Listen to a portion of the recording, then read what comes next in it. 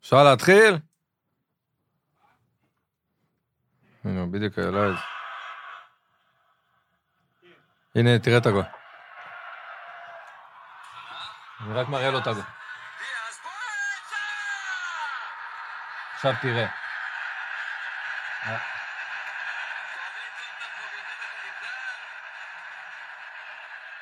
למה זה ככה? הנה. עכשיו תראה את הקו. אין אופסייד. תראה, וכאילו, אני מבלבל את המוח.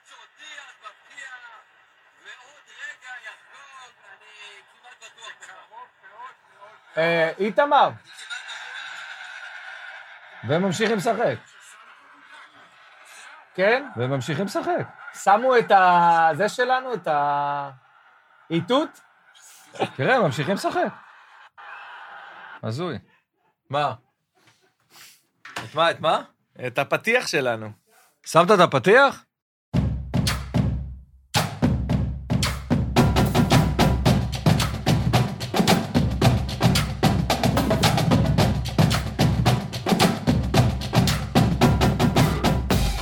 רביבו ושכנר, עם חיים רביבו ולירן שכנר, מבית אול אין, הבית של הפודקאסטים. הוא שם את הפתיח עכשיו. זה היה זה מצולם. הפתיח אחרי? לא, מה שהראית לי על הגול, זה מצולם, תדע. זה מצולם? כן. חשוב לי מאוד שהכל יצולם. טוב, חיים, שלום. רגע, אתה יודע מהו צולם? שלום חיים, מה שלומך? שלום, מה נשמע? מעולה, מעולה. אנחנו נתחיל, רגע, לפני הכל, יש לנו תוכנית מאוד אמוציונלית, דרמטית, משטרה, הרבה סביב המשטרה, הרבה סביב בעיות עבר וכו', אבל נתחיל מ-1993. אפשר להראות על המסך את חיים ב-93 במדעי הפועל תל אביב? למה, אבל? מי היה הספר שלך? למה זה... לא יודע, היה לך מין, זאת אומרת,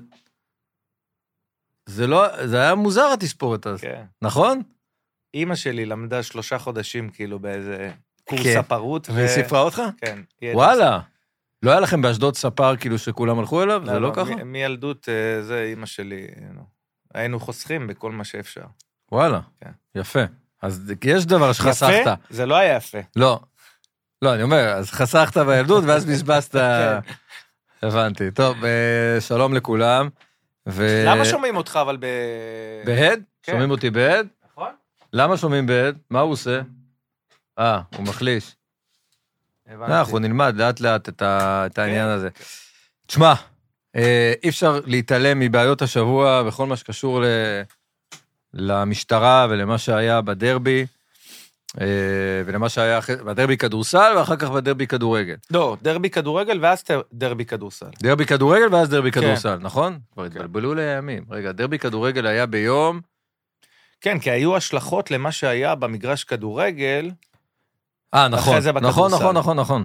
טוב, אז נתחיל קודם כל בכדורגל, לתרגיל שעשו, בהתחלה מכבי עשו תרגיל להפועל, ולא רצו להגיע כדי לא לקבל עונש, נכון? זה היה משחק של הפועל, בסוף אפשרו לאוהדי מכבי להגיע, אבל בהתחלה ניסו לעשות תרגיל מתוחכם ולא להגיע בכלל.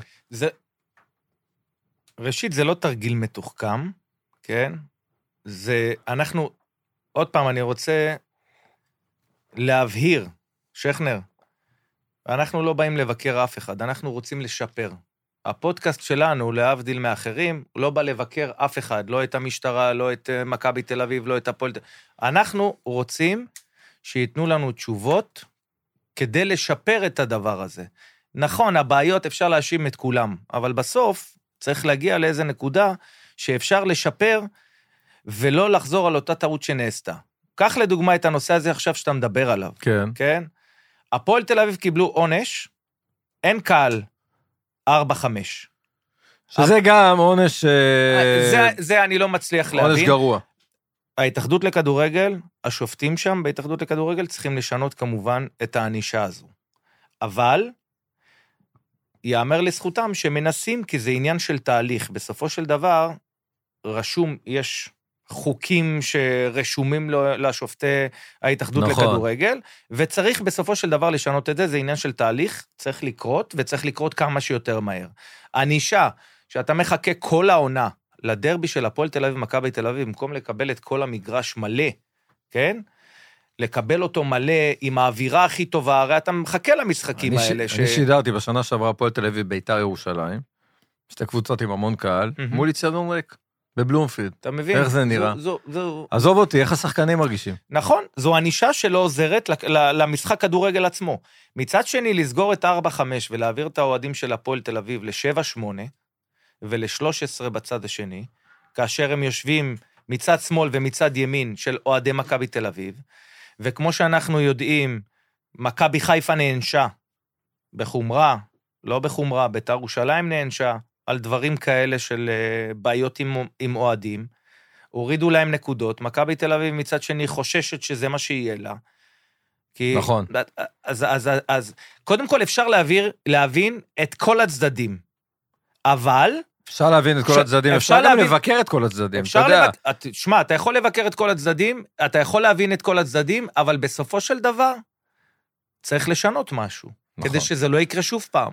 עכשיו אני אומר, מה כן צריך לשנות? קודם כל צריך להפסיק עם האנישה הזאת, של ללא קהל או סגירת יציאים. צריך למצוא אנישה אחרת, כן? הדבר הראשון הוא שצריך למצוא את האנשים שעושים רע לכדורגל, וזה בראש וראשונה, אוהדים, פורעי חוק. אוהדים, עברייני גדרות אני קורא להם, אנשים שבאים אולי מתוך אהבה לקבוצה, אבל עושים נזק לקבוצה. אמת. ויכול להיות שהבסיס שלהם הוא אהבה, אבל בראש שלהם משהו כנראה לא בסדר, מסובב, והם בדרך העדה שלהם, בדרך העידוד עם האביזרים, פוגעים באחרים, יש כאלה שעושים את זה בזדון, יש כאלה שעושים את זה מחוסר הבנה, אבל בסוף הם פוגעים, אוהדי הפועל תל אביב, בוא נקרא לזה, עברייני הגדרות פוגעים ברוב הקהל האדום החיובי. לא רק של הפועל תל אביב. זה מתחיל שם. נכון, אני מדבר ספציפית, אבל... של כל הקבוצות, יש אחוז קטן מאוד שבאמת מפריע לקבוצות, בסופו של דבר מענישים את הקבוצות, ומפריע לאותם אוהדים שמגיעים עם הילדים שלהם. כי מה שהיה בדרבי עם הסוסים, וגם בכדורגל עם הסוסים והדחיפות והכל, אתה יודע, לוזון היה עם הילד שלו, הוא אומר, תשמע, כמעט דרסו אותנו. עכשיו, איך אתה בסופו של דבר רוצה להביא ילדים כדי לבוא לצפות במשחק שהם רואים את כל האלימות שישנה מחוצה... לוזון, אנחנו מתכוונים לא למישהו משפחת לוזון, כן, ליאור, יושב ראש הפרלמנט שלנו, של ים שישי. בקיצור, אבל זה פוגע, באמת, לא רק של הפועל תל אביב, של כל הקבוצות יש... אתה יודע מה, לפעמים אני לא מצליח להבין. אומרים שמענישים קבוצות על זה שמדליקים אבוקות. באים אותם אנשים... רגע, חיים, זה משולש. זה ככה, משטרה, מי שקובע את האנישה, שזה, בוא נגיד ככה, בית הדין, התאחדות, מנהלת, שם קובע מדיניות, ואוהדים. עכשיו, אז ככה, יש אוהדים, פורעי חוק. איך המשטרה מתייחסת אליהם? באנגליה, בשנות ה-80 זה היה חוליגניזם, בלגן היסטרי, אבל אז נכנסו חוקים, ובן אדם שבא למגרש להתפרע, לא נכנס יותר 3 שנים לאצטדיון כדורגל, לפעמים 5 שנים, לפעמים לכל החיים. מה זה לאצטדיון כדורגל? אתה יודע נכנס מה הם לכלא עשו? גם לפעמים. אתה יודע מה הם עשו? הם במשך שנה, כן? צילמו את כל הקבוצות, כי הרי החוליגניזם שבכדורגל מאיפה הוא מגיע? הוא מגיע מאנגליה. תמיד אמרו חוליגנים וחוליגנים וחוליגנים. ואז המנהלת לקחו וצילמו במשך שנה. נתנו לכולם להגיע למגרשים, לעשות מה שהם רוצים, ובמשך שנה עמדו עם מצלמות, כי אתה בסוף צריך להביא לשופט איזו הוכחה. ההוכחה. כמובן ששינו את האנישה. שינו את האנישה. זאת אומרת, היה מינימום. היום אין מינימום אצלנו כאן בארץ. אין מינימום של האנישה. נכון. אם הם מגיעים לשופט, והמינימום היה 3 חודשים בכלא, אז המינימום, הוא היה מקבל את המינימום. המינימום הוא לשלוח אותו הביתה, ולהגיד לו, אתה לא מגיע למגרש למשך 3 חודשים. מה? זה ממש, זה אנישה ממש מפחידה. מה שהם עשו, התחילו לצלם, אני לא זוכר בדיוק את המספרים, אבל בערך כ-4,500 אוהדים בכל אנגליה, נכנסו לכלא, מ3 חודשים עד 7.5 שנים. אתה שומע מה אני אומר לך? מ3 חודשים עד 7.5 שנים. שם נעלם הכל. הגיוני. שם נעלם הכל, כי אתה מבין מה המינימום של הדבר הזה. תראה, שינו גם, שוב, אנחנו מדברים על אנגליה, זה גם קורה במקומות אחרים, ובאנגליה פשוט באמת זה היה טרור כדורגל בשנות ה-80, ובאמת, המנהלת שם, כל המבט על הכדורגל השתנה. ופה אתה מרגיש שלא מצליחים לאכוף את זה. זאת אומרת, יש משטרה, יש בית דין, המשטרה לפעמים עושה את העבודה, לפעמים לא עושה את העבודה, לפעמים מתעצלת, אבל כשזה מגיע לבית המשפט, זה נעלם, זה מתמוסס, משחררים גם את כולם, עוד מעט, אתה יודע, אני הייתי שמח לדבר עם מישהו מהמשטרה, לראות את ה... שים אוזניות. את הדעה שלהם. איתמר. גם אני צריך לשים. אתה גם צריך לשים. במקרה, הכינותי מראש. הכינותך מראש. מה איתמר? את דובר משטרת ישראל. אני לא שומע כלום. אני גם לא שומע כלום. רגע, אולי פה. אולי צריך להדליק פה, לא? הנה, לא, עכשיו 1, 2, רגע. כן? 1, 2, 3. 1, 2, 3, עוד, רגע. לא. רגע, עוד. 1, 2, 3, 4, 5. אני שומע. שומעים? עכשיו...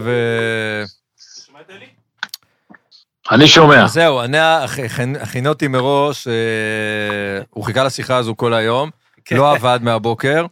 אלי לוי, דובר משטרת ישראל, מה העניינים? בסדר גמור, האמת שעבדתי מהבוקר, אבל חיכיתי לשיחה הזאת. חיכית, מאתמול. הגעתי להרבה פסגות בחיים שלי, אבל לדבר עם חיים רביבו, זה מבחינתי עשי. אהלן אלי, מה נשמע? זה נכון. אהלן מצוין. אלי, אני רק רוצה להבהיר משהו. השיחה שאנחנו מנהלים עכשיו, להבדיל מפודקאסטים אחרים, או איזה רדיו, אני לא יודע, המטרה שלנו של הפודקאסט של שכנר ושלי, היא לשפר כל דבר שאפשר בכדורגל. לא לבוא ולהעביר ביקורת, ולכן השיח שלנו צריך להיות מה יהיה בסופו של דבר התוצאה של השיפור של השיחה שלנו. זאת אומרת, יש בעיות, כן? ואי אפשר לבוא ולהאשים רק את המשטרה, או להאשים את ההתאחדות לכדורגל, או להאשים את האוהדים, או להאשים את זה. נוצרה סיטואציה מסוימת, ובמשך שנים זה כבר קורה, וצריך למצוא באמת את הפתרונות כדי לשפר את זה. הרי זה כואב המשטרה לא מגיעה בשביל להרביץ מכות לאף אחד. הקהל לא מגיע בשביל לריב עם המשטרה. זאת אומרת, כל הדברים האלה הם בסופו של דבר איזו סיטואציה שכל אחד נקלע אליה, וזה קורה במשך שנים, ומישהו צריך לפתור את העניין הזה. אז אני רוצה דווקא להתחיל לפני שנגיע במה אנחנו כמשטרה עושים, יחד עם המנהלת והמועדונים, ועם השר מיקי זוהר, ועם השר איתמר בן גביר וכולם, לדבר לכם על התופעה שהיא תופעה לפחות באירופה של נושא האולטרס, של החקיינים מהרשתות החברתיות. אני לפני שנה ישבתי באולטרס של אינטר נגד ברצלונה, יומיים או 3 לפני המשחק של מכבי חיפה, שגם אליו נסעתי, מכבי חיפה נגד יובנטוס בליגת האלופות, וישבתי פשוט באולטרס שעות, לפני המשחק ואחרי המשחק, ותוך כדי המשחק כדי להבין, ובאמת נכנסתי וצללתי לנושא הזה, ורואים גם בארץ בחודשים האחרונים, לצערנו הרב, בשנים האחרונות, איך גם האולטרסים פה מחכים גם את הדברים שלא צריך לעשות, של האוהדים האחרים, וזה מדאיג מאוד, וזה נכנס פנימה, וראינו בימים האחרונים, באמת אירועים חריגים מאוד בספורט הישראלי, שלא ראינו. נכון. זה אחד. אוקיי. הנושא של הרשתות החברתיות, גורם לחקיינים בכל העולם, בהרבה מאוד תופעות, גם בתופעה הזאת של האוהדים, ויכול להיות שאנחנו נתפסנו, לא רק כמשטרה, בכלל, כחברה, כמנהלת, כמועדוני כדורגל, כהורים אפילו, אני אומר לך כאבא לילד, שיושב ביציע המשפחות של מכבי חיפה בסמי עופר, כל משחק, וישב שם גם ביום חמישי הקרוב, וגם ביום ראשון אחרי זה, אני אומר לך כאבא אני מודאג. אני מודאג. נכון, אלי, ראינו את זה ביום רביעי בסמי עופר עם החזיזים, מחוץ לאצטדיון. אתה יודע, מספיק שחזיז כזה פוגע ביציע מסוים, אתה יודע, יכולים כולם לברוח, לדרוס ילד בדרך. מספיק שבמשחק, אתה יודע, פגשתי את מורן מאירי ביום שישי, היועץ המשפטי של מכבי תל אביב, הוא אמר, אני מצדיק את המשטרה בהרבה במה שקרה בדרבי, כי אם מכניסים את האמל"ח, אם מכניסים ולא בודקים אותם ולא עוצרים אותם, גם מי שיכול, אתה יודע, זה יכול להגיע למצב קיצוני, אני לא רוצה להגיד מה, לצטט אותו במדויק, אבל בגדול, המשטרה כן מנסה לעשות את העבודה, אבל אני לוקח אותך... מה זאת אומרת מנסה? המשטרה גם עושה, אבל תיקח אותי לאן שאתה רוצה, בבקשה. לא, אני לוקח אותך למודל אנגלי, מודל שעובד, אחרי שנים של כישלון של המשטרה האנגלית, ושל בתי הדין שם, אתה רואה שביציעים שם, אין את הדברים האלה. זאת אומרת, יש את זה באיטליה, יש את זה בסרביה, יש את זה בהמון מקומות בעולם, למה לא לנסות לחכות... היה את זה ביוון בעבר, גם בכדורסל. בטח, אבל יש מודל שמצליח. אם אמרת המודל האנגלי, אז הרמת לי להנחתה, ואתה מתפרץ את זה לפתוחה. ביום שבתי המשפט ייתנו עונשים למפרי סדר, ולאוהדים שמתנהגים באלימות, כמו שקרה באנגליה לפני 20 ו-30 שנה ו-15 שנה, ואנחנו כמשטרה או הנהלת בתי המשפט, ואתם כתקשורת, תוציאו החוצה את גזרי הדין, עם אוהד שזורק פירוטכניקה, או מחדיר אותה וחלילה גורם לאיזה שריפה ולפגיעה בילד, או תוקף שוטרים, או נוהג באלימות כזו או אחרת נגד בעלים או נגד שחקן, ייכנס פעם אחת לכלא, ל5 שנים, ל6 שנים, ל10 שנים, כמו שעשו באנגליה, אז אנחנו נוכל להרתיע. רק אז אנחנו נוכל להרתיע. אתם זוכרים, רגע שנייה, יכול להיות שכנר שאתה יותר צעיר ממני ומחיים, אבל חיים בטח זוכר גם בשנים שהוא שיחק בטורקיה, מה קרה במקביל באנגליה, שאוהדים נכנסו לכלא לשנים ארוכות, והתקשורת חברה יחד עם המשטרה המקומית ועם בתי המשפט, רק זה יצטרך להרתיע את האוהדים באנגליה. אז רגע, זה בדיוק מה שסיפרתי, אלי, זה בדיוק מה שסיפרתי לשכנר, על אנגליה, שהיא שינתה בדיוק את הדבר הזה, ובמשך שנה צילמה את כל האוהדים האנגלים, כל החוליגנים, איזה 4,500 שנכנסו מ3 חודשים ל7.5 שנים.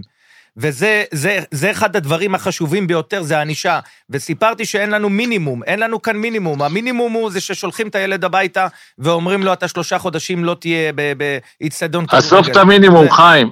המפכ"ל כבר 2.5 צועק בכל דיון, בכל אירוע, שופט ספורט. את המינימום אנחנו מבקשים. שופט ספורט, שופט בבתי משפט, שופט שידון רק בנושא האלימות בספורט. פירוטכניקה קרה, אני אספר לך. המפכ"ל, כבר 2.5, יחד עם משרד הכלכלה, יחד עם המנהלת, אנחנו מציעים לכל הקבוצות. הנה, אני פונה פה דרככם, שומעים אתכם עשרות ומאות אלפי אוהדים ובעלי קבוצות ושחקנים. בואו, אנחנו מרימים את הכפפה של פירוטכניקה קרה, זה ימנע את ההכנסה של הפירוטכניקה המסרטנת, המסכנת, שגורמת לגוויות. נכון, אז הילדים ובני הנוער האוהדים, מצלמים בטיקטוק את האבוקה, זה נראה טוב לכמה שניות, זה מביא לייקים באינסטגרם, אבל בסוף זה גם מסרטן, גם יכול לגרום לקביעות, גם יכול לגרום לפציעות, גם יכול לגרום לשריפה המונית. אנחנו צריכים יחד, גם אתם כתקשורת ומובילי דעת קהל, להרים גם את הכפפה בנושאים שאנחנו מציעים, שופט ספורט, פירוטכניקה קרה, כנסות מנהלים, למה לסגור יציע?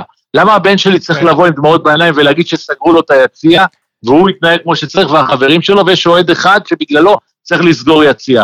בואו ניתן כנס מנהלי של 3,000 שקל לאוהד שנתפס זורק מצית, בפעם השנייה הוא יחשוב פעמיים. הנקודה של המשטרה ברורה, העניין הוא, למה, זאת אומרת, איפה זה בחדרי חדרים נתקע? המפכ"ל זועק, למי הוא זועק? למי הוא מרים את הטלפון? צריך להעביר חוק. ואיפה הקיר? נכון. צריך להעביר חוק. בוא, הוועדה למינוי שופטים, בוא, לא בדיוק ייכנסו אותה עכשיו בשביל שופט, אבל מה שכן, אפשר להעביר חוק של ענישה. זהו, השאלה אם זה לא צריך... אז אנחנו, יש לנו קצין, כן, יש לנו קצין בדרגת סגן ניצב, גלעד בת, שהוא נציג של משטרת ישראל בכנסת, הוא מוביל שינוי חקיקה בהרבה פרמטרים, גם בנושא פשיעה ואחרים, וגם בנושא הזה של האלימות בספורט. אז הכנסנו את הכנסות המנהליים, אנחנו מקווים שכבר בימים הקרובים נסגור את כל הקצוות בנושא של הכנסות המנהליים, הם יהיו בדווח של בין 500 שקלים ל3,000 שקלים.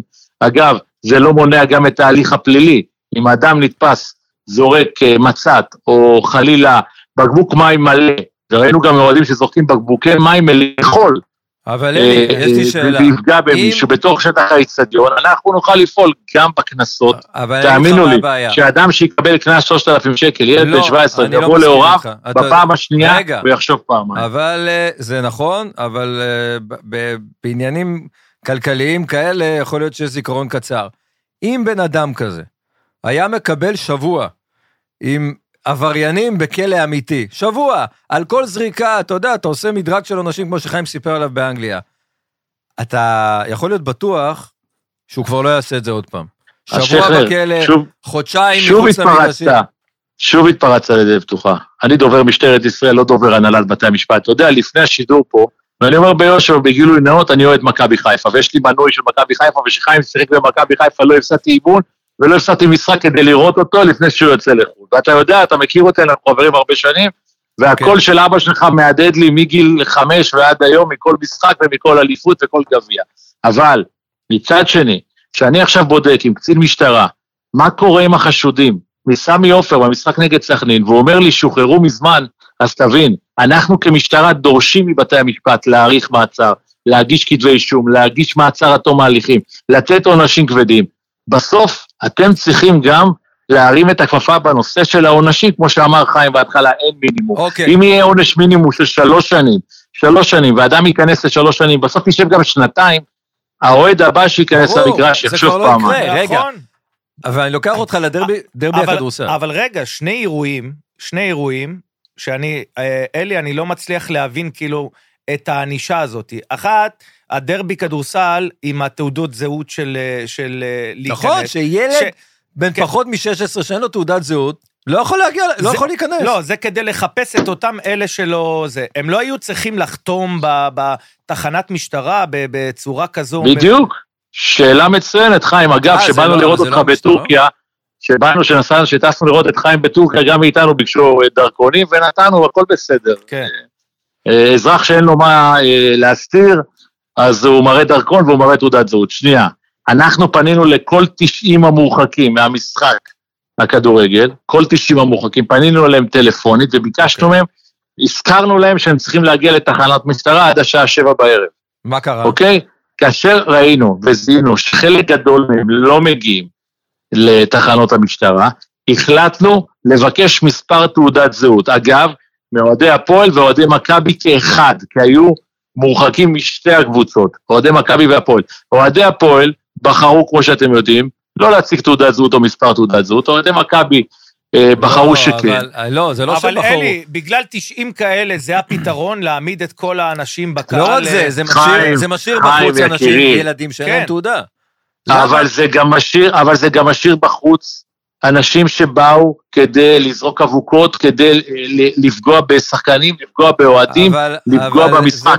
אתם ראיתם את התמונות בשנה שעברה, אתם רואים את התמונות, אתם רואים את האירועים, האירועים קשים מאוד. מסכים איתך, קשים, וצריך למגר את זה, ובכל דרך שהמשטרה יכולה לעשות ועושה, זה דבר נהדר. אבל בסוף, אתה מדבר איתי על 90 כאלה חשודים, שהיה צריך ללכת אליהם הביתה, לראות איפה הם נמצאים, או לשים אותם במעצר, גם כן לאחר מכן. צריך להביא 4-5 ניידות באותו יום, לאסוף את כולם, לעשות סבב, ולשים אותם 3, שוב, שאני אומר את זה נשמע מאוד פשוט, בטוח זה הרבה יותר מסובך, אבל עדיין צריך לקחת את כל העבריינים האלה, ולשים אותם באותו יום, באיזה מעצר כלשהו, כדי לאפשר לילד ב-13 לבוא עם אבא שלו.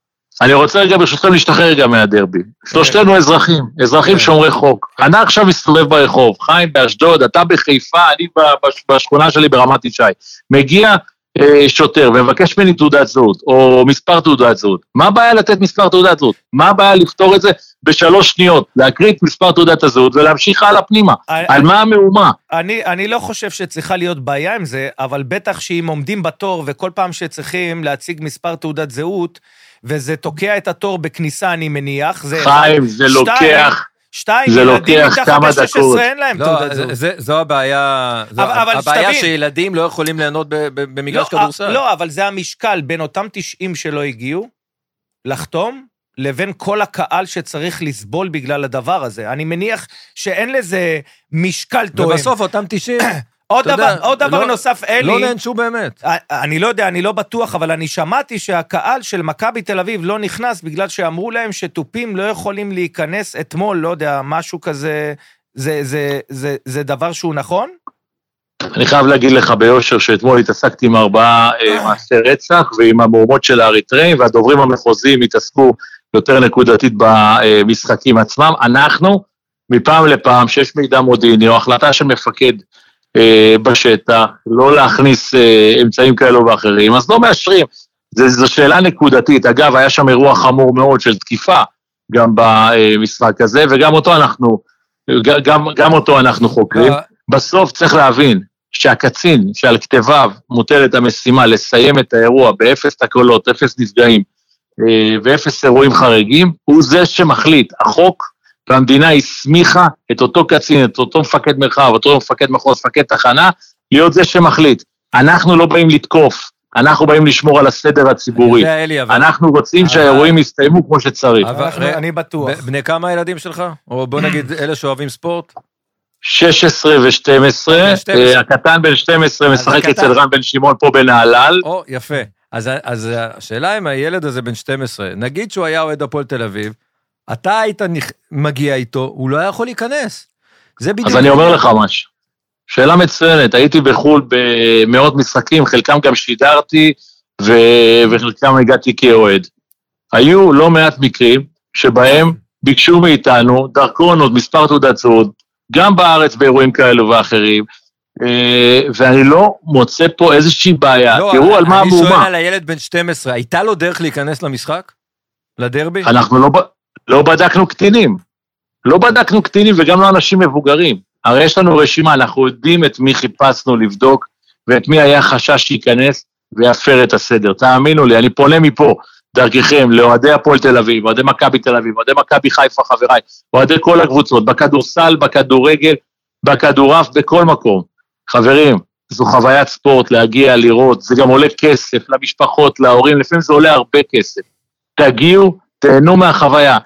שימו בצד את כל הפרות הסדר והשימוש בפירוטכניקה, ולא נגענו בעוד דבר מאוד חשוב בנושא הפירוטכניקה. זה מסרטן, חברים. החומר הזה שנפלט בתוך אצטדיון סגור, מסרטן את הילדים שלנו שנמצאים שם, תחשבו גם על זה. טוב, אז קודם כל אתה מוזמן לפה בקרוב, אנחנו גם מגישים פה קפה, למרות שלא קיבלתי כלום מהבוקר, איתמר, אבל נשמח לארח אותך. בוא'לה, התראיינתי שם אצל נדב פרי, אני מכיר אחלה מקום. נכון, ואתה קיבלת קפה? קיבלתי יותר מזה. בוא'נה, אני צריך להסיק מסקנות. טוב, בסדר. אלי, אלי, תודה רבה, ושיהיה בהצלחה, ובאמת, כמו שאמרת בדיוק את המשפט הזה, גם הקהל וגם המשטרה, אנחנו באים לראות חוויית ספורט, ולא חשוב אם זה כדורסל או כדורגל, ואנחנו כולם צריכים להתנהג בהתאם. רק אנחנו צריכים שחקנים כמו חיים רביבו על המגרש, ככה נבוא יותר... עובדים על זה, עוד מעט נדבר, יש כוכב בשמשון תל אביב, ואנחנו מגדלים אותו עכשיו. יאללה חברים. אלי לוי, דובר משטרת ישראל, תודה. תודה.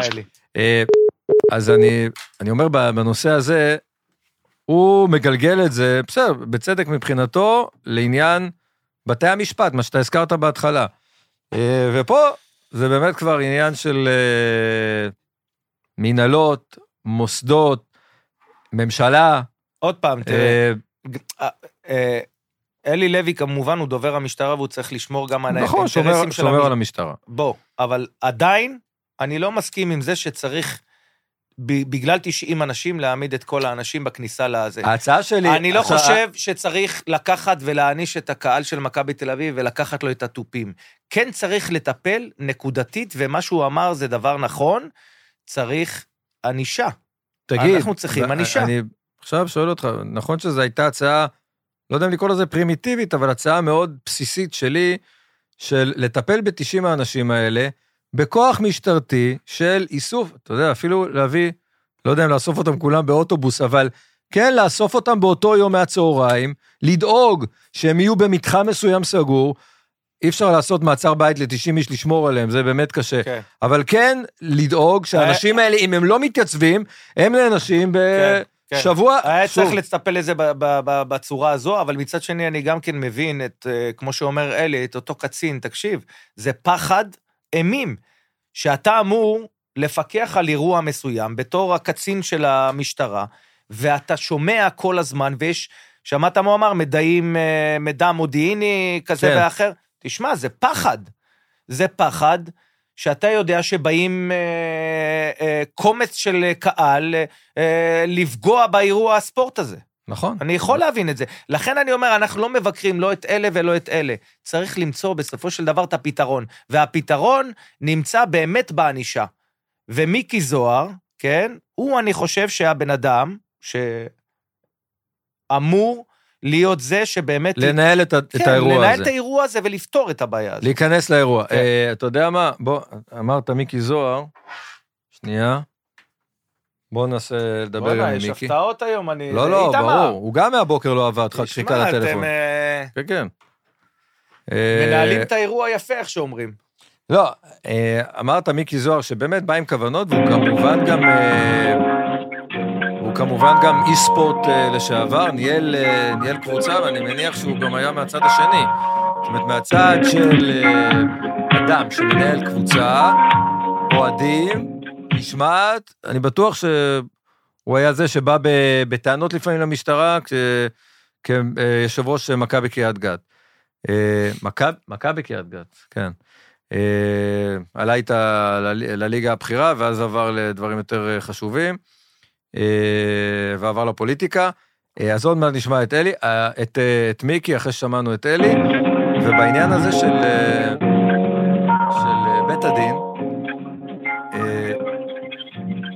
זה כבר 20 שנה ככה.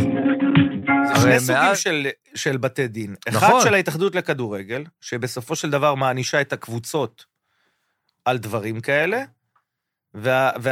ובית הדין שאמור להעניש בדיוק את אותם העבריינים בדיוק על הדברים שהם עושים, אם זה פירוטכניקה, אם זה לפגוע, אם זה כל הדברים האלה. זה שני סוגים. הוא הזכיר את טורקיה. כן. אתה זוכר אירוע בטורקיה או בספרד שנגמר רע, מבחינת, זאת אומרת, שאתה כשחקן רואה ביציע? לא יודע אם עכשיו אני מתקיל אותך. לא יודע אם ביציע, אבל אחרי המשחק... חוץ מהטנק שלקחו אותך החוץ... זה היה אירוע אחר. הנגמש. אבל כן, יש הרבה פעמים שמחוץ למגרש, הקהל הזה רב עם הקהל הזה, ויש אלימות כזו ואחרת. יש את זה בכל העולם, אבל בסופו של דבר, כשיש לך ענישה, אתה חושב פעמיים אם לעשות את העבירה הזו או לא. נכון, שוב אני אומר, תחשוב רגע. כי אירוע יכול לקרות באותו רגע, כמו שיכול לקרות אירוע ברחוב. אתה חותך מישהו ומישהו רב איתך. זה אירועים שכן יכולים לקרות. תראה, באנגליה, שוב אני לוקח אותנו לאילנות מאוד גבוהים, אבל הם היו שם, אתה יודע, הכדורגל האנגלי היה בשפל, בכלל התרבות האנגלית הייתה כל כך נמוכה, זאת אומרת, מבחינת ההתנהלות הספורטיבית שלה בשנות ה-80, ושני אירועים מרכזיים בעצם הביאו את הכאוס הזה בתקופת תאצ'ר לשיא אחד, כמובן הייזל, בבלגיה, זאת אומרת, האסון במשחק של ליברפול מול יובנטוס, אסון של מכות, ואנשים נזרקו מהיציעים, פוגרום, והדבר השני אסון נילסבורו, שבאמת המשטרה, והניהול שם היה כל כך כושל, שהכניסו מאות אנשים יותר ליציע מסוים, ואנשים פשוט נחנקו למוות. זה היה בעצם הקש ששבר את קו הגמל, וככה נולדה הפרמייר ליג. והאנגלים למדו מזה. אני אומר, ככה נולדה הפרמייר ליג, הליגה, הספורט ניזון מאותו כשל של המשטרה, ואני שואל את עצמי, וזה עבד, אני שואל את עצמי, למה אנחנו, זאת אומרת, יושבי ראש של התאחדות לאורך השנים, גם אנשים, שר משפטים, שר חינוך, שר תרבות וספורט, לא הצליחו לשבת יחד עם מפכ"ל משטרה, ולסדר את הנושא הזה. עוד פעם, כי זה שני בתי דין שונים. אתה יודע, בשביל להעביר ולשנות חוקים בהתאחדות לכדורגל, אתה צריך שתהיה הצבעה. נו. ואתה צריך שיאשרו את זה. ואין תמימות דעים בין כל חברי ההתאחדות, שצריך לעשות משהו בנושאים האלה? אני לא בטוח, אתה צריך להעביר כוס מפה לפה בהתאחדות לכדורגל, אתה צריך שמישהו יעזור לך להצביע באיזה... וזה חוקים, ואני לא צוחק, אתה יודע, זה לא בציניות. אבל זה כשמדובר על אינטרסים של קטנות מול גדולות. זה צריך שזה יהיה אינטרס של כולם. כן, אבל זה לא אינטרס של כולם. זה לא אינטרס של כולם שהעברייני גדרות לא יהיו פה? תראה, בסוף, בסוף, הענישה הזאת של אותם עברייני גדרות, היא לא של ההתאחדות לכדורגל. ההתאחדות לכדורגל מענישה את הקבוצות. וכל פעם שמגיעים לעניין של ענישה, איך נעניש את הקבוצות, במה נעניש את הקבוצות, אז ברור שיש מחלוקת, כי הקבוצות כל אחת חושבת שהענישה צריכה להיות אחרת. זהו, יש הרי את הנקודות, הורדת נקודות, יש כסף, ויש יציאים ריקים. מה עדיף לקבוצה? תראה, כל אחת מן הקבוצות חושבת אחרת. אני חושב שבשביל הכדורגל שלנו, קודם כל אסור שיהיה מגרשים ריקים. זה משהו שצריך, לא חשוב איזה ענישה תיתן, אתה חייב למלא את האצטדיון, אתה חייב לעשות דרבי עם 30,000 צופים שהוא מלא, נכון. וחגיגה, ובסופו של דבר, שתהיה ענישה כדי שהמשטרה תבוא ותדע לעצור את אותם מתפרעים שעושים את אותם עבירות, והם יודעים שהם ייכנסו לכלא או יקבלו איזה ענישה, ואז יש לך חגיגת כדורגל. מהבחינה הזאת של לבוא לעניש, תקשיב, אתה בא לבית של קבוצת כדורגל וזורקים לך איזה אבוקה לדשא, ומורידים לך נקודות. אני מצד נוסף לא מסוגל להבין את ראשי האוהדים. לכל קבוצת האוהדים יש את ראשי האוהדים. איך הם מרשים שזה יקרה. מרשים שזה יקרה. הרי זה בסופו של דבר פוגע בקבוצה. זה פוגע בקבוצה. שמע, מצאו, ראית את האמל"ח שמצאו את התמונות? נכון. עכשיו, מה היה קורה? אם זה היה לפמיליה, זה ארגון פשע. אתה מבין? אבל אם זה מכבי תל אביב, או הפועל תל אביב, זה בסדר. אבל יש את זה לכולם. אם יש את זה לכולם, עד שהמשטרה עשתה עבודה ומצא דברים כאלה, תגיד לי, זה נראה לך משהו שהוא שייך למגרש כדורגל? אבל זה בדיוק אני מדבר. המשטרה עשתה את שלה בקטע הזה, עם האמל"ח, כי מספיק שאוהדי הפועל זורקים משהו, ואוהדי מכבי מחזירים, ויש משהו שנכנס בטעות שלא אמור להיכנס, זה יכול להרוג בן אדם. תגיד לי, אבל איך ראשי האוהדים של הקבוצות האלה, של הפועל תל אביב, איך הם מרשים שיהיו דברים כאלה? הרי זה פוגע בסופו של דבר בקבוצה, יש ענישה, מורידים נקודות, עוצרים אוהדים. כי בהרבה דברים, אני מניח שיש פה אגו, יש פה תחרות בין אוהדים שמרגישים שהם לפעמים הסיפור. אתה יודע, האוהדים מרגישים שהם לפעמים הסיפור. אז זה בקטע הזה, אתה יודע, התחלתי איתך מהקטע שהפועל, שמכבי כמעט לא באו למשחק, למה? מכבי חיפה כבר הורידו לנקודה השנה. מכבי תל אביב ידעה שהיא על תנאי, ושאם עכשיו אוהדי הפועל מתגרים בקהל של מכבי, כי לפעמים אוהדי הפועל, השמחה לעד גדולה מהשמחה של עצמם, זאת אומרת, להוריד נקודות למכבי לפעמים, עדיף מאשר ניצחון. ולכן, להזמין את הקהל המועט, את היציאה של מכבי למגרש, לזרוק חפצים, לקבל בחזרה, מכבי נענשת, הפועל נענשת, למכבי יורדות נקודות, אז מכבי תל אביב בהתחלה קיבלה החלטה לא להביא את האוהדים שלה בכלל לדרבי. אתה מבין שאם לא היו סוגרים את 4-5, אז מכבי תל אביב הייתה מושכת את הכרטיסים של הרגיל. כן. בגלל שהקהל של 4-5 יצטרך להיות עכשיו ב-7-8 וב-13, אז זה מאוד קרוב בשביל שבאמת יבצרו את אותם מחלוקות בין שתי הקבוצות ויזרקו אחד על השני, בגלל זה הם לא רצו לקחת את הכרטיסים. נכון. כי הענישה מלכתחילה לא הייתה צריכה להיות לסגור את 4-5. זה נכון. עכשיו, עוד מעט נמשיך בעניין הזה. אני רוצה לעבור איתך רגע למה שקרה אתמול בין ליברפול לטוטנהאם. יש? יש לנו את מיקי. יפה. מה? כן. רגע. הלו. טוב, אז אנחנו עם שר התרבות והספורט מיקי זוהר על הקו. שלום מיקי. היי, שלום, שלום וברכה. יופי. אז שלום לך, כמובן, קודם כל, דיברנו עליך כיושב ראש האגדי של מכבי קריית גת, כי אתה מכיר את קודם כל, חיים רביבו כאן, יחד איתי, ודיברנו התחלנו בקטע הזה של אדם שמכיר את התחום, מאותו יושב ראש של קבוצה, שרואה אוהדים מצד אחד, רואה משטרה מצד שני, רואה בית דין שלפעמים מתעלל בקבוצות, ואתה צריך להבין את זה יותר מכולם. ואיך אתה רואה את מה שקרה השבוע? קודם כל אני יכול לומר שאני באמת מבין את כל הסיטואציה בדיוק כפי שהיא, ואני יודע באמת לפרש אותה במציאות של הדברים, ולא מגדל השן, כמי שלא חווה ולא ראה דברים כאלו. אני יודע בדיוק איפה הבעיות, וגם איך צריך לפתור את הבעיות. הבעיה היא בסוף מדובר בקומץ, במעט מאוד אוהדים, שהקטע שלהם זה לבוא למשחקי כדורגל, כדורסל, ולעשות בלגן. הם חושבים שהם מראים את היכולת עידוד שלהם, בכך שהם עשו בלגן, בכך שהם התפרעו, בכך שהם התנהגו בצורה לא נכונה ולא ראויה. ובסוף מי שמשלם על זה את המחיר, צריך להגיד את האמת, זה הרוב הדומם, זה הקהל הגדול מאוד שרוצה להגיע למגרשים, משפחות שלמות שרוצים לבוא וליהנות מספורט.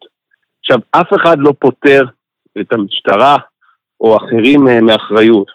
לפעמים יש מקרים שבהם אנשים בלתי מעורבים משלמים את המחיר בגלל אותם אלימים. אז לכן אנחנו יודעים שיש בעיה, והדרך לפתור אותה זה לאתר את האוהדים הבעייתיים, וכך אנחנו פועלים. אז מי לא עושה את העבודה? כי אתה יודע, הדברים האלה, זה לא השנה הראשונה, זה לא השבוע הראשון, תמיד זה קורה. אז איפה אתה מסתכל מהצד ואומר, מישהו פה לא עושה את העבודה שלו? קודם כל זה קורה, ולא רק שזה קורה, זה גם מסלים. זאת אומרת, אנחנו רואים שבשנים האחרונות, ובפרט בעונה הקודמת ובתחילת העונה הנוכחית, יש החרפה של הדברים, יש התנהלות בעייתית יותר, מסוכנת יותר. וזה דבר שאנחנו רוצים לתקן. עכשיו תראו, אני קיבלתי החלטה, איך שלא יקראו אותה, יש כאלה שאוהבים אותה יותר, אוהבים אותה פחות, שאני נכנס לעובי הקורה. גם אם צריך לקבל ביקורת כזו או אחרת, וכללות ונעשות, זה לא מה שירתיע אותי. אני מתכוון להיאבק בתופעה הזאת של האלימות בספורט, כדי לנקות את הספורט מאלימות. זו המשימה ואנחנו גם נעמוד בה. לא, אבל מיקי, בקטע של משטרה, שמענו קודם את דובר המשטרה שאומר, חבר'ה, אנחנו עושים מה שאנחנו יכולים, יש בית דין. וחיים פה אומר, יש שני בתי דין, יש בית דין של התאחדות לכדורגל, ויש בית משפט בישראל. ונתנו קודם את הדוגמה האנגלית, שהדוגמה אומרת, מי שמתפרע X, יושב בכלא שבוע. מי שמתפרע Y, יושב 5 שנים בכלא. בין השבוע ל5 שנים יש כמובן שורת עבירות. ואני שואל אותך, למה לא להושיב עכשיו את נציג בית הדין של ההתאחדות לכדורגל, מפכ"ל משטרה, שוב, את נציג, אני רוצה לקרוא לזה נציג בתי המשפט בישראל, אבל הנציגים של כל הרשויות האלה, המוסדות האלה, כדי לפתור את זה ברמה שעוקפת את כל שוב, את כל מה שאנחנו מתעסקים בו במקביל כרגע זה בדיוק מה שיקרה. אני מיד אחרי החג מכנס ישיבה גדולה מאוד של כל הגורמים הנוגעים בדבר, כולל המשטרה. בנוסף לכך, אנחנו גם כן נשקוד על חקיקה שתקבע עונשי מינימום בעולם האלימות בספורט. יש הרבה מאוד פרמטרים שאנחנו הולכים להיכנס אליהם. כרגע המשימה המרכזית היא לאתר את הפורעים, לאתר את הבעייתיים, תוך שימת דגש על מניעת פגיעה בבלתי מעורבים, באנשים שלא קשורים לאירוע. זו משימה שהמשטרה לוקחת על עצמה, אנחנו בקשר איתם כל הזמן, כדי שלא ייפגעו בלתי מעורבים, אנשים טובים שבאים לראות משחק, ומצד שני כן נצליח לתפוס באופן הכי כירורגי שרק ניתן את האוהדים הבעייתיים. מעבר לכל זה, יש עוד כמה פרמטרים שאנחנו רוצים לעשות. למשל, לבדוק את האפשרות להכניס פירוטכניקה אך ורק מבוקרת, כדי שנוכל להגן על חיי אדם שאנשים ייפגעו, אבל לא לזרוק אותה כמובן לתוך תחומי המגרש, ולא לעשות פעולות מסכנות חיים. יש הרבה מאוד דרכים לפתור את הסוגיה, אבל זה מצריך את שיתוף הפעולה של כולם. אבל יש לי גם שאלת... של האוהדים, גם של המשטרה, וגם של כל ראשי הקבוצות ללא יוצא מן הכלל. יש לי שאלת תם, בקטע של הדרך העוקפת. האם אתה חושב, מגלגל לעצמך בראש, דרך עוקפת את בתי המשפט, כי אנחנו יודעים שהמצב במדינה כל כך רגיש עם כל עניין הרפורמה, והשאלה אם יש דרך לעקוף, כי הדרך היא מאוד ארוכה כרגע, אם אנחנו צריכים להשתמש... מה זה לעקוף? לעקוף דרך עוקפת, שהחקיקה הזו, או האנישה הזו, שמיקי מדבר עליה, תהיה יותר מהירה, זאת אומרת שהדברים יקרו יותר מהר דרך שר הספורט. צריך להעביר חוק. צריך להעביר חוק. אני שואל אם אפשר לעקוף את כל... כי הרי... צריך להעביר חוק. אם זה... צריך להעביר חוק. אם צריך להעביר חוק, אז זה דרך מאוד ארוכה, מיקי. לא, זה לא כזה ארוך. אם אני אעשה את זה כמי שאני מאמין שאני אעשה את זה תוך 3 אני אגמור את החקיקה. אבל בעיקרון צריך להעביר חוק. אבל מעבר לזה יש לנו כבר משהו ביד. יש לנו את הכנסות המנהליים ויש לנו את ההרחקות האוטומטיות. זה לא צריך להעביר, אישרנו את זה כבר בוועדת חוקה. זה יתחיל להיכנס לתוקף מיידית, אוהדים יורחקו, יקבלו כנסות, ירגישו שזה לא כיף להיות אלים, ויש מחיר. בנוסף לזה, יש עוד תהליכים שגם ההתאחדות התחילה לעשות, הם קובעים איזשהו תקנון חדש לגבי האנישה, בעיקר פרטנית על זריקת אבוקות, לא זריקת אבוקות, על הבערת אבוקות, ולחלופין אם יש זריקת אבוקות, שם עונשים יהיו מאוד חמורים לקבוצות, שיפגעו בהם מקצועית מאוד.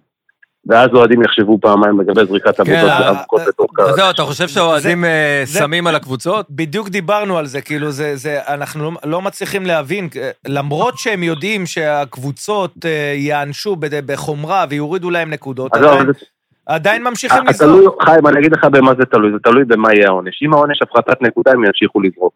אם העונש יהיה 4 נקודות, רדיוסים חצי עונה מחוץ למשחקי חוץ, זאת אומרת שאף אחד לא יכול ללכת למשחקי חוץ של הקבוצה שלו.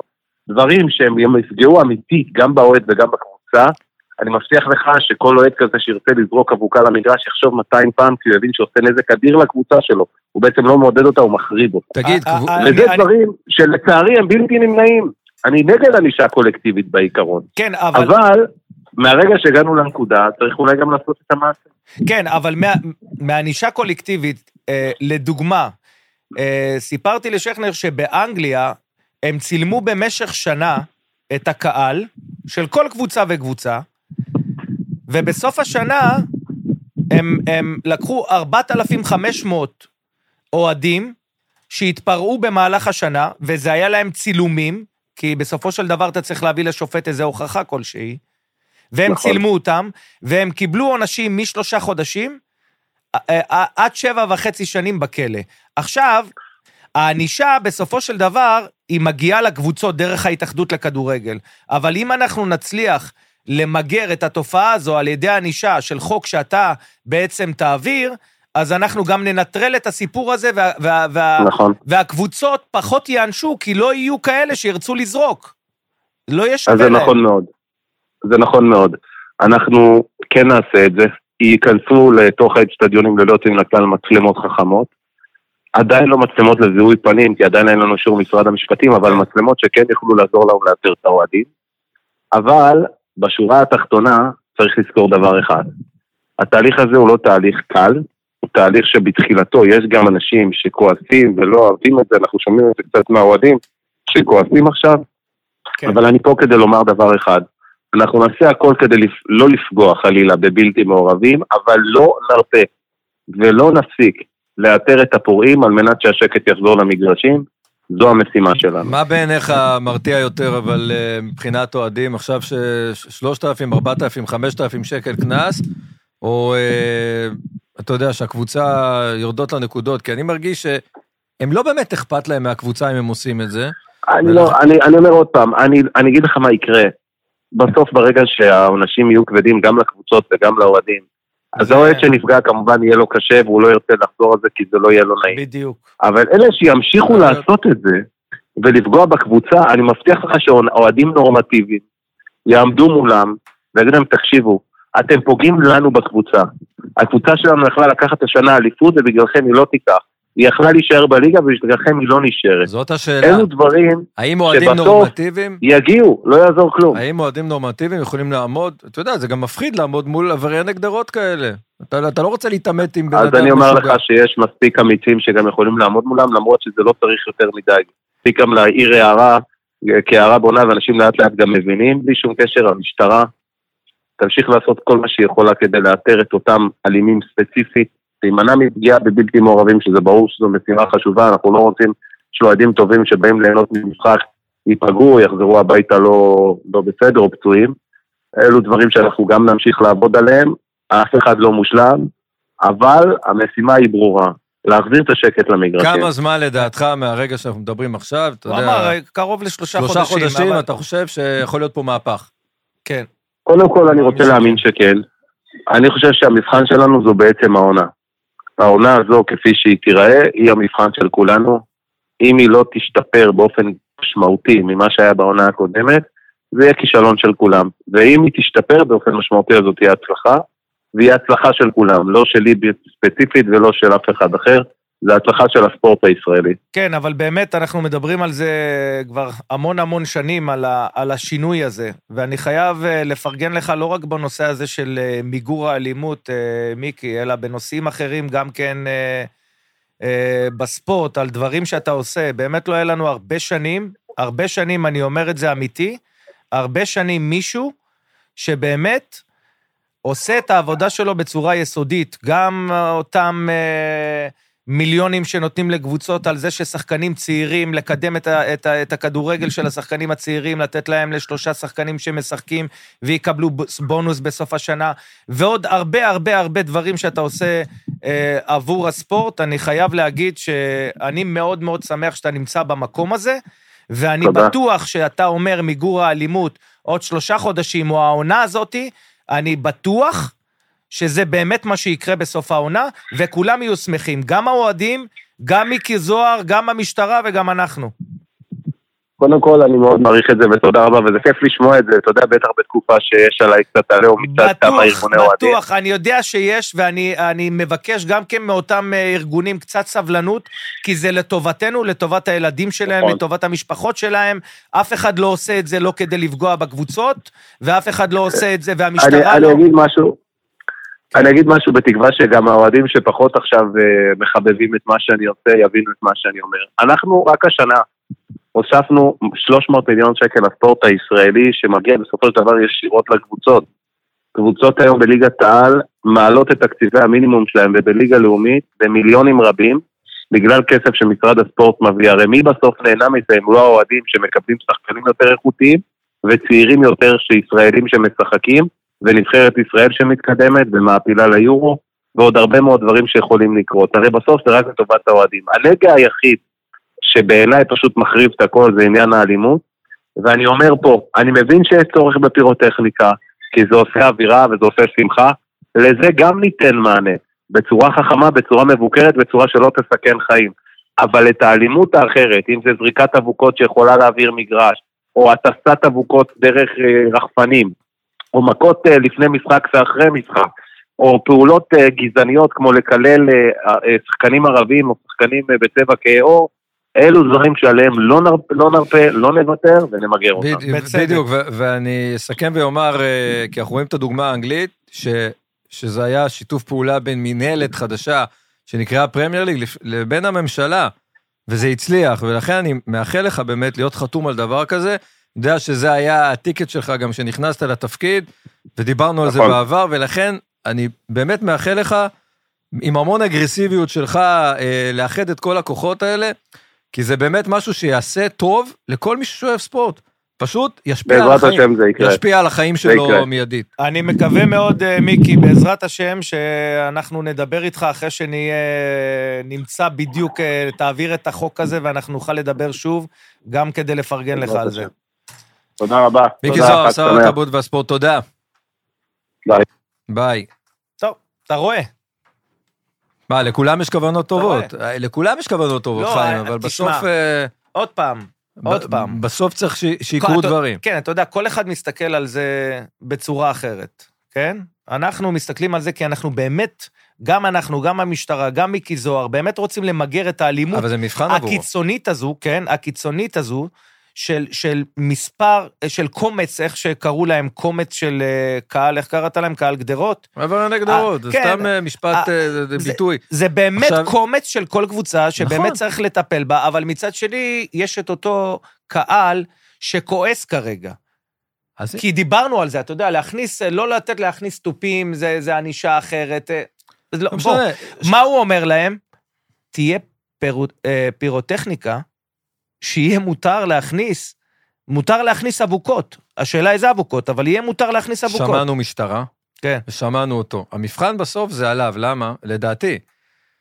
הוא אומר 3 חודשים. הוא הפתרון. הוא זה שצריך לאחד את הוא הפתרון, חד משמעית. בסדר. הוא הפתרון, כי הוא זה שיכול להעביר את החוק. בוא ניפגש איתו עוד 3 חודשים. זה מבחן עבור מיקי זוהר. אני עושה רגע קו בנושא הזה, בוא נדבר רגע על כדורגל. אתמול, ליברפול וטוטנהאם שיחקו, היה גול שהיה נראה חוקי, ומה שקרה זה שהמשחק המשיך. גול של לואיס דיאס מליברפול, במשחק מצוין בין ליברפול לטוטנהאם. אני לא ראיתי את זה, הראית לי את זה עכשיו בתחילת כשהתוצאה הייתה 0-0. וקרה פה משהו שלא קרה מעולם, אני חושב, בעידן עבר, עד היום. הואר חשב שהשופט אישר גול, ואמר לו, yes indeed, yes you can, אני לא יודע, אמר משהו של אכן. הוא חשב שהשופט אישר גול, אני לא יודע איך יכול לקרות דבר כזה. הכוון הניף דגל. השופט עשה משהו שגרם לעבר להאמין שהוא אישר גול. אבל ראיתי והשופט מבחינתו... 10 שניות האלה של בין ללכת להוציא את הכדור מהאמצע, הרי אנחנו לא מתחילים, זה לא כמו בשכונה. אירועי לא חוזר, הואר חושב בשניות האלה של לא חוזר, שהשופט אישר שיש גול, וכשחוזרים האלוך החוזר, ממשיכים לשחק. הואר בקטע הזה כנראה תפסו את עצמם והבינו שהאישור שלהם היה לשער פסול במקום לשער חוקי. ואז מגיעה הרובוטיקה של הואר, רובוטים, אנשים שהם רובוטים, במקום להגיד לו, תעצור, להגיד לו באוזניה, תעצור, הייתה פה יבנה, נתנו לו לשחק כי אסור להם לעצור את המשחק אחרי שהוא חודש. שערוריה. השערוריה היא ברמה הזו של, יש פה גם היגיון, ואם המשחק ימשיך, תעצרו אותו, תגידו לו, טעות, תן לנו לבדוק, אין פה נבדל. אבל ההפך, הרובוטיקה הייתה צריכה להיות כזו, שהיא עוצרת ב10 שניות הראשונות, שרואים שלא הולכים לאמצע המגרש, לעדכן את השופט ולעצור את המשחק. אסור להם. זה העניין, כאילו הנועל אומר, ברגע שחודש המשחק, הם לא יכולים להמשיך. תשמע, זה הזוי. אתה מבין? ובקטע של הואר, אנחנו כל כך סומכים על הואר, שאתה אומר לעצמך, רגע, היה לך גם בדרבי דבר כזה, קצת אחר. כן, בדרבי ב-5-0. בדרבי של הפועל תל אביב ומכבי תל אביב. כן. דקה 93, פנדל על דור פרץ, 100%. אתה יודע, השופטים שנמצאים על המגרש, הם אנושיים. הם יכולים לעשות טעויות. נכון. זה בסדר, אנחנו ראינו לאורך כל השנים. אבל, ההפך אמור להיות רובוט. זה שמתקן. הוא אמור להיות רובוט, לא צריך להיות לו רגש. הוא אמור להיות לא אנושי. אותם שופטים שנמצאים למעלה, לא צריכים להגיד, 5-0 מספיק, אז זה לא יהיה 6-0. וזה לא חשוב אם זה הפועל תל אביב, מכבי תל אביב, מכבי חיפה, לא חשוב מה. צריך לעצור את המשחק, גם אצל אלי מוחמד, מכבי חיפה, ראיתי השבוע את המשחק. כן, נכון. אני לא מצליח להבין. לא, פה עבר בדק. כן? גם בדור פרץ כנראה עבר בדק. אין דבר כזה. אין דבר כזה. אתה מדבר על אלי מוחמד. לא, אין דבר כזה עם דור פרץ. אין דבר כזה. לא ראית פנדל יותר 100% מהפנדל הזה. אתה יודע... עכשיו, אני לא מצליח להבין את השופטים שיושבים בוואר, האם מישהו, איגוד השופטים, אתה יודע מה, אין לך את איגוד השופטים, אה? את מה? הוצאת לי את מיקי זוהר, את המשטרה, את איגוד השופטים הייתי רוצה לדעת מה קורה לשופטי עבר. אפשר לדעת כאילו באיזה, לפרק הבא? לא, אני אגיד לך מה עם שופטי עבר? רגע, לא. מה האנישה שלהם? שנייה. באנגליה, שוב, אני מביא לך דוגמאות תמיד מאנגליה, יש במחזור הפתיחה, עשו טעות שופטי עבר, הנה, עכשיו עם ליברפול, מה יהיה? יענישו אותם. וולפס, מנצ'סטר יונייטד, מחזור פתיחה, היה פנדל לשחקן של וולפס, עבר בדק והחליט לו פנדל, אישרו אותם ל3 שבועות. את עבר ואת השופט. אישרו אותם. את עבר ואת השופט. כן, את אנשי עבר. טעו. זאת אומרת, ראו עבירה. את השופט על המגרש גם אין אישו. גם. את כל הצוות. אתה יודע, אתה בתור שופט, אם אני שופט במגרש נכון, אתה פתאום סומך על עבר. כן, בוודאי. גם יש קטע עכשיו של השופטים, הם מחכים. שיורד מהם הלחץ. כן, ברור. הם לא לחוצים, יש דבר. יש דבר יותר טוב מזה.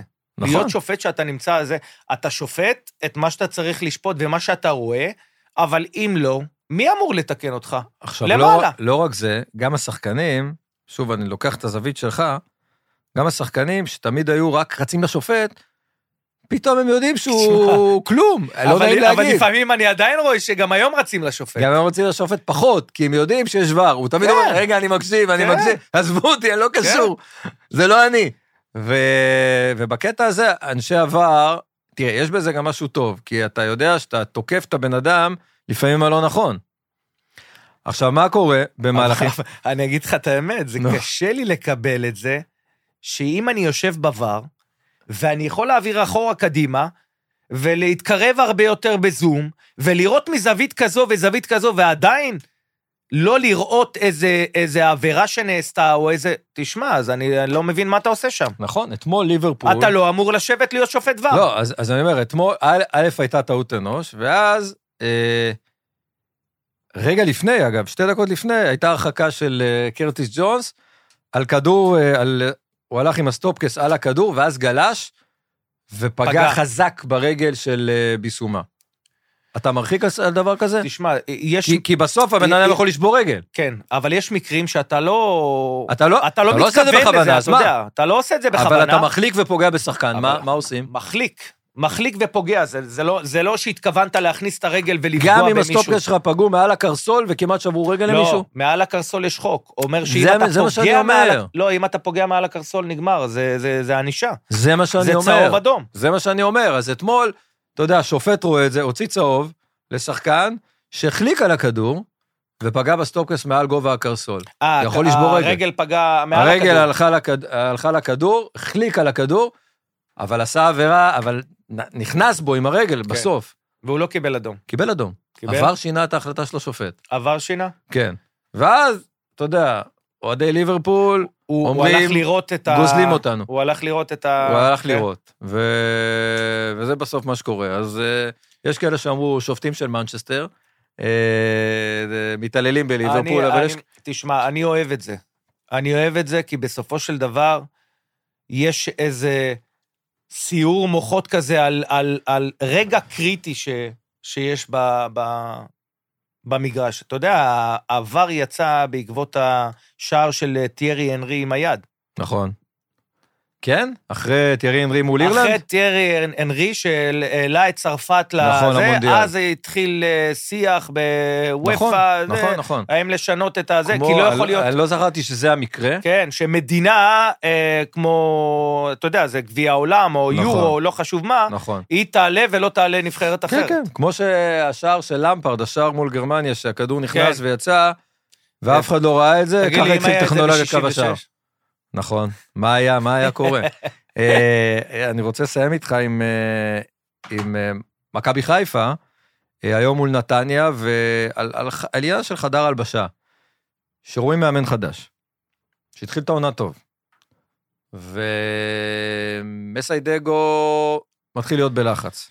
ומה תפקיד השחקנים במצב כזה? שחקנים בכירים, שחקנים שכבר חוו מאמנים יותר בכירים מדגו, ומה התפקיד שלהם בסיטואציה כזו, שהם מרגישים שזה עוד רגע הולך להתפרק, יכול להיות גם שלא, אבל הנה, הטקו הזה מול סכנין, שוב מכניס את חיפה לסחרור, והם יכולים או לנסות להרים אותו, או שהוא גם לא נותן להם להתקרב, אתה יודע, מאמן בסיטואציה כזו, פעם ראשונה שהוא חווה דבר כזה. תראה, אני באופן אישי מאוד אוהב את מסאי דגו. הוא כמו משפחה שלנו מאשדוד, תמיד לאורך כל השנים. אני ממש אוהב אותו ומאוד מאוד רוצה בהצלחה שלו האישית. בסופו של דבר, קבוצה שאחרי 3 שנים זוכה באליפות, יש ירידה, לא משנה מה יהיה. זה לא חשוב מה, יש איזו ירידה בתוך חדר ההלבשה, אנחנו במשך 3 שנים הצלחנו הכל, וזה מותר לנו להוריד את הרגל מהגז. קשה מאוד למאמן, להכניס את הקבוצה לאיזה התרגשות חדשה, אתה כל הזמן צריך להיות עם היד על הדופק בנושא הזה, יש שחקנים שם מאוד מאוד מנוסים, כן? שלדעתי, במשחקים האחרונים, לא משחקים כמו שצריך, ואולי כדאי לתת לשחקנים צעירים, כי אתה יודע, אתה יכול להכניס את כל השחקנים הטובים ביותר. הוא דווקא מאוד מאוד תומך בצעירים. מאוד, אני רואה אותו שהוא מכניס אותם. ושיבלי. ואני נותן להם לשחק ולפתוח לשחקנים האלה, כי הם יכולים לחטוף כדור. לא יכול להיות שיש שם 3-4 שחקנים שלא חוטפים את הכדור בחלק ההגנתי שצריך להתגונן. לא יכול להיות שהמרחקים בין החלק ההתקפי לחלק ההגנתי כל הזמן יוצאים כמו התקפות מתפרצות כאלה, אתה יודע, לא מספיקים להגיע ונשארים 4 שחקני הגנה של מכבי חיפה להתמודד עם ההתקפות המתפרצות של הקבוצות היריבות. בנוסף, נראה שאני שומע כל מיני כאלה שמבקרים את הקבוצות הגדולות, ונדמה שכאילו חושבים שבאים פה לאיזה טיול בפארק. הקבוצות הגדולות מול הקבוצות הקטנות. תשכחו מהדבר הזה, כל קבוצה קטנה עכשיו מנסה לאסוף כמה שיותר נקודות כדי לא להסתבך בירידה, וכשזה קורה, אז קודם כל יש לך 11 שחקנים בהגנה, שעושים בונקר, ויוצאים להתקפות מתפרצות, ואם יש להם את המזל, הם מצליחים לגנוב גול, סכנין מול מכבי חיפה, כן? מכבי חיפה תוקפת, ובסופו של דבר גול מ-35 מטר, ואתה נכנס שוב פעם ללחץ, ומסאי דגו נמצא בלחץ, והקבוצה, מכבי חיפה נמצאת בלחץ, אותו הדבר לגבי מכבי חיפה, אותו הדבר לגבי מכבי תל אביב, אותו הדבר לגבי הפועל באר שבע. למה המשחק מול מכבי תל אביב מול הפועל תל אביב, היה נורא פשוט למכבי? כי הפועל תל אביב שיחקה פתוח. אגב, אני לא יודע, המאמן הזה עד כמה אתה לא יודע למה, למה שיחקו פתוח? כן, אני לא יודע, אתה יודע, לבוא לשחק מול מכבי תל אביב. שיחקו פתוח, בגלל זה המשחק היה רב שערים, אבל כשאתה מגיע לשחק מול ריינה, וכשאתה מגיע לשחק מול סכנין, וכשאתה מגיע לשחק מול קבוצות שרוצות לאסוף נקודות עכשיו, בתחילת העונה. אגב, ריינה, כל הכבוד למימר. תשמע, אחלה פתיחה. כל הכבוד למימר, אתה יודע, כל הכבוד לבן אילם. אתה שם לב, נכון, שיטה של נכון. בן אילם, אני לא מדבר עכשיו על הקבוצה שלו מכבי פתח תקווה, אני מדבר על מכבי נתניה שהייתה שלו. אתה רואה שעכשיו מכבי פתח תקווה, נהיית בדיוק אותו הדבר כמו מכבי נתניה כשהוא אימן אותה. למה? כי החשיבה שלו היא שונה. הוא אומר, אני לא לוקח שחקנים שאני אעשה הגנה ואני אתמודד ויצא להתקפות מתפרצות ואנסה לעקוץ את הקבוצות. אצלי, הקבוצה תהיה התקפית, תהיה עם שחקנים שיודעים להפקיע שערים. לפעמים זה גם יכול להיות נאיבי, אבל נכון, בינתיים זה מצליח. יש רגעים שכן, ויש רגעים שלא, אבל עדיין מכבי פתח תקווה, אתה רואה אותה שהיא קודם כל כן, יכולה לספוג הרבה שערים, נכון. אבל בסופו של דבר יש הרבה שחקנים התקפיים שמסוגלים להפקיע לגמרי. שערים. עכשיו, אם נחזור למכבי חיפה, כן. מכבי חיפה בלחץ. לחץ לתוצאות. דגו בלחץ. נכון. עכשיו, כשאתה בלחץ ואתה מתחיל לשנות הרכב כזה או אחר, ואלה לא פותחים אותו הדבר, ואלה משתנים, זה רק מראה אז מה הוא צריך לעשות? נכנסים ללחץ. אני חושב... מה העצה שלך, אם אתה אומר משפחה, אתה רוצה בהצלחתו? כן, אני רוצה... מה העצה שלך? לא מעניין אותי אם זה שרי, אם זה רפאלוב, אם זה דיה סבא, אם זה לא... אתם לא תחטפו כדורים, אתם לא צחקו. אתם לא תעשו הגנה, אתם לא צחקו. הכל בסדר עם העניין התקפי. אתם לא תהיו טובים, אתם לא צחקו. יש לי שחקנים צעירים שיכולים לרוץ, לחטוף כדורים, וגם ללכת בהתקפה ולעשות שערים. מכבי חיפה צריכה לחשוב על לנצח 1-0.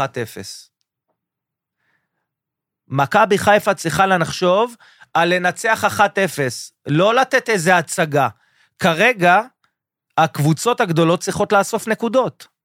כמו שהקטנות צריכות לאסוף נקודות. ואתה מדבר על גול מ-35 מטר, גול של שוער אגב? לא יודע, הפתיע אותו. האמת הפתיע אותו. יותר הפריע לי הרכות הזאת בכדור הזה שנפל בין שני השחקני ההגנה, כן. כן, שגולדברג וסק.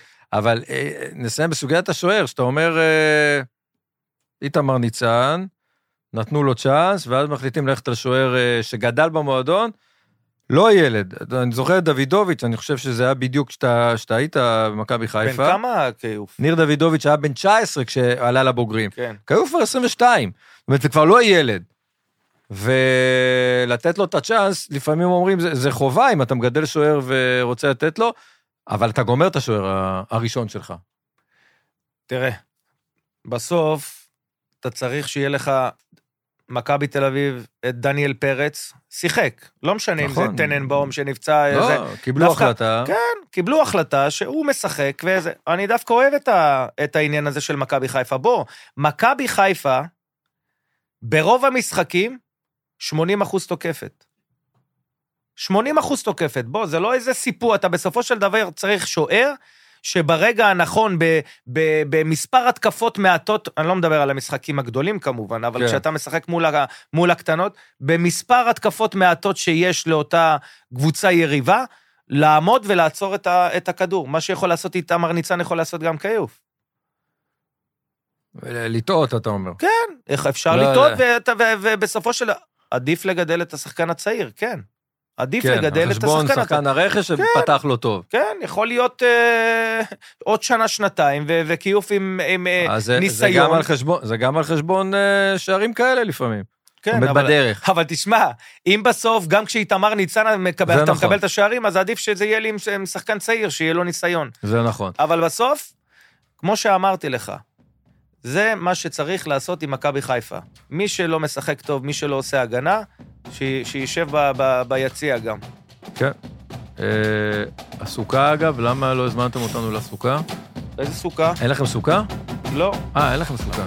לאחותי עשתה סוכה, אני לא. אחותה? נכון. טוב, באמת ש... פעם לא הייתה לכם סוכה? שלומית, יש לה סוכה? חיים, תודה. נתראה בשמחות. איתמר, אפשר קפה? זה בושה וחרפה, שעה וחצי. שואו. שום דבר.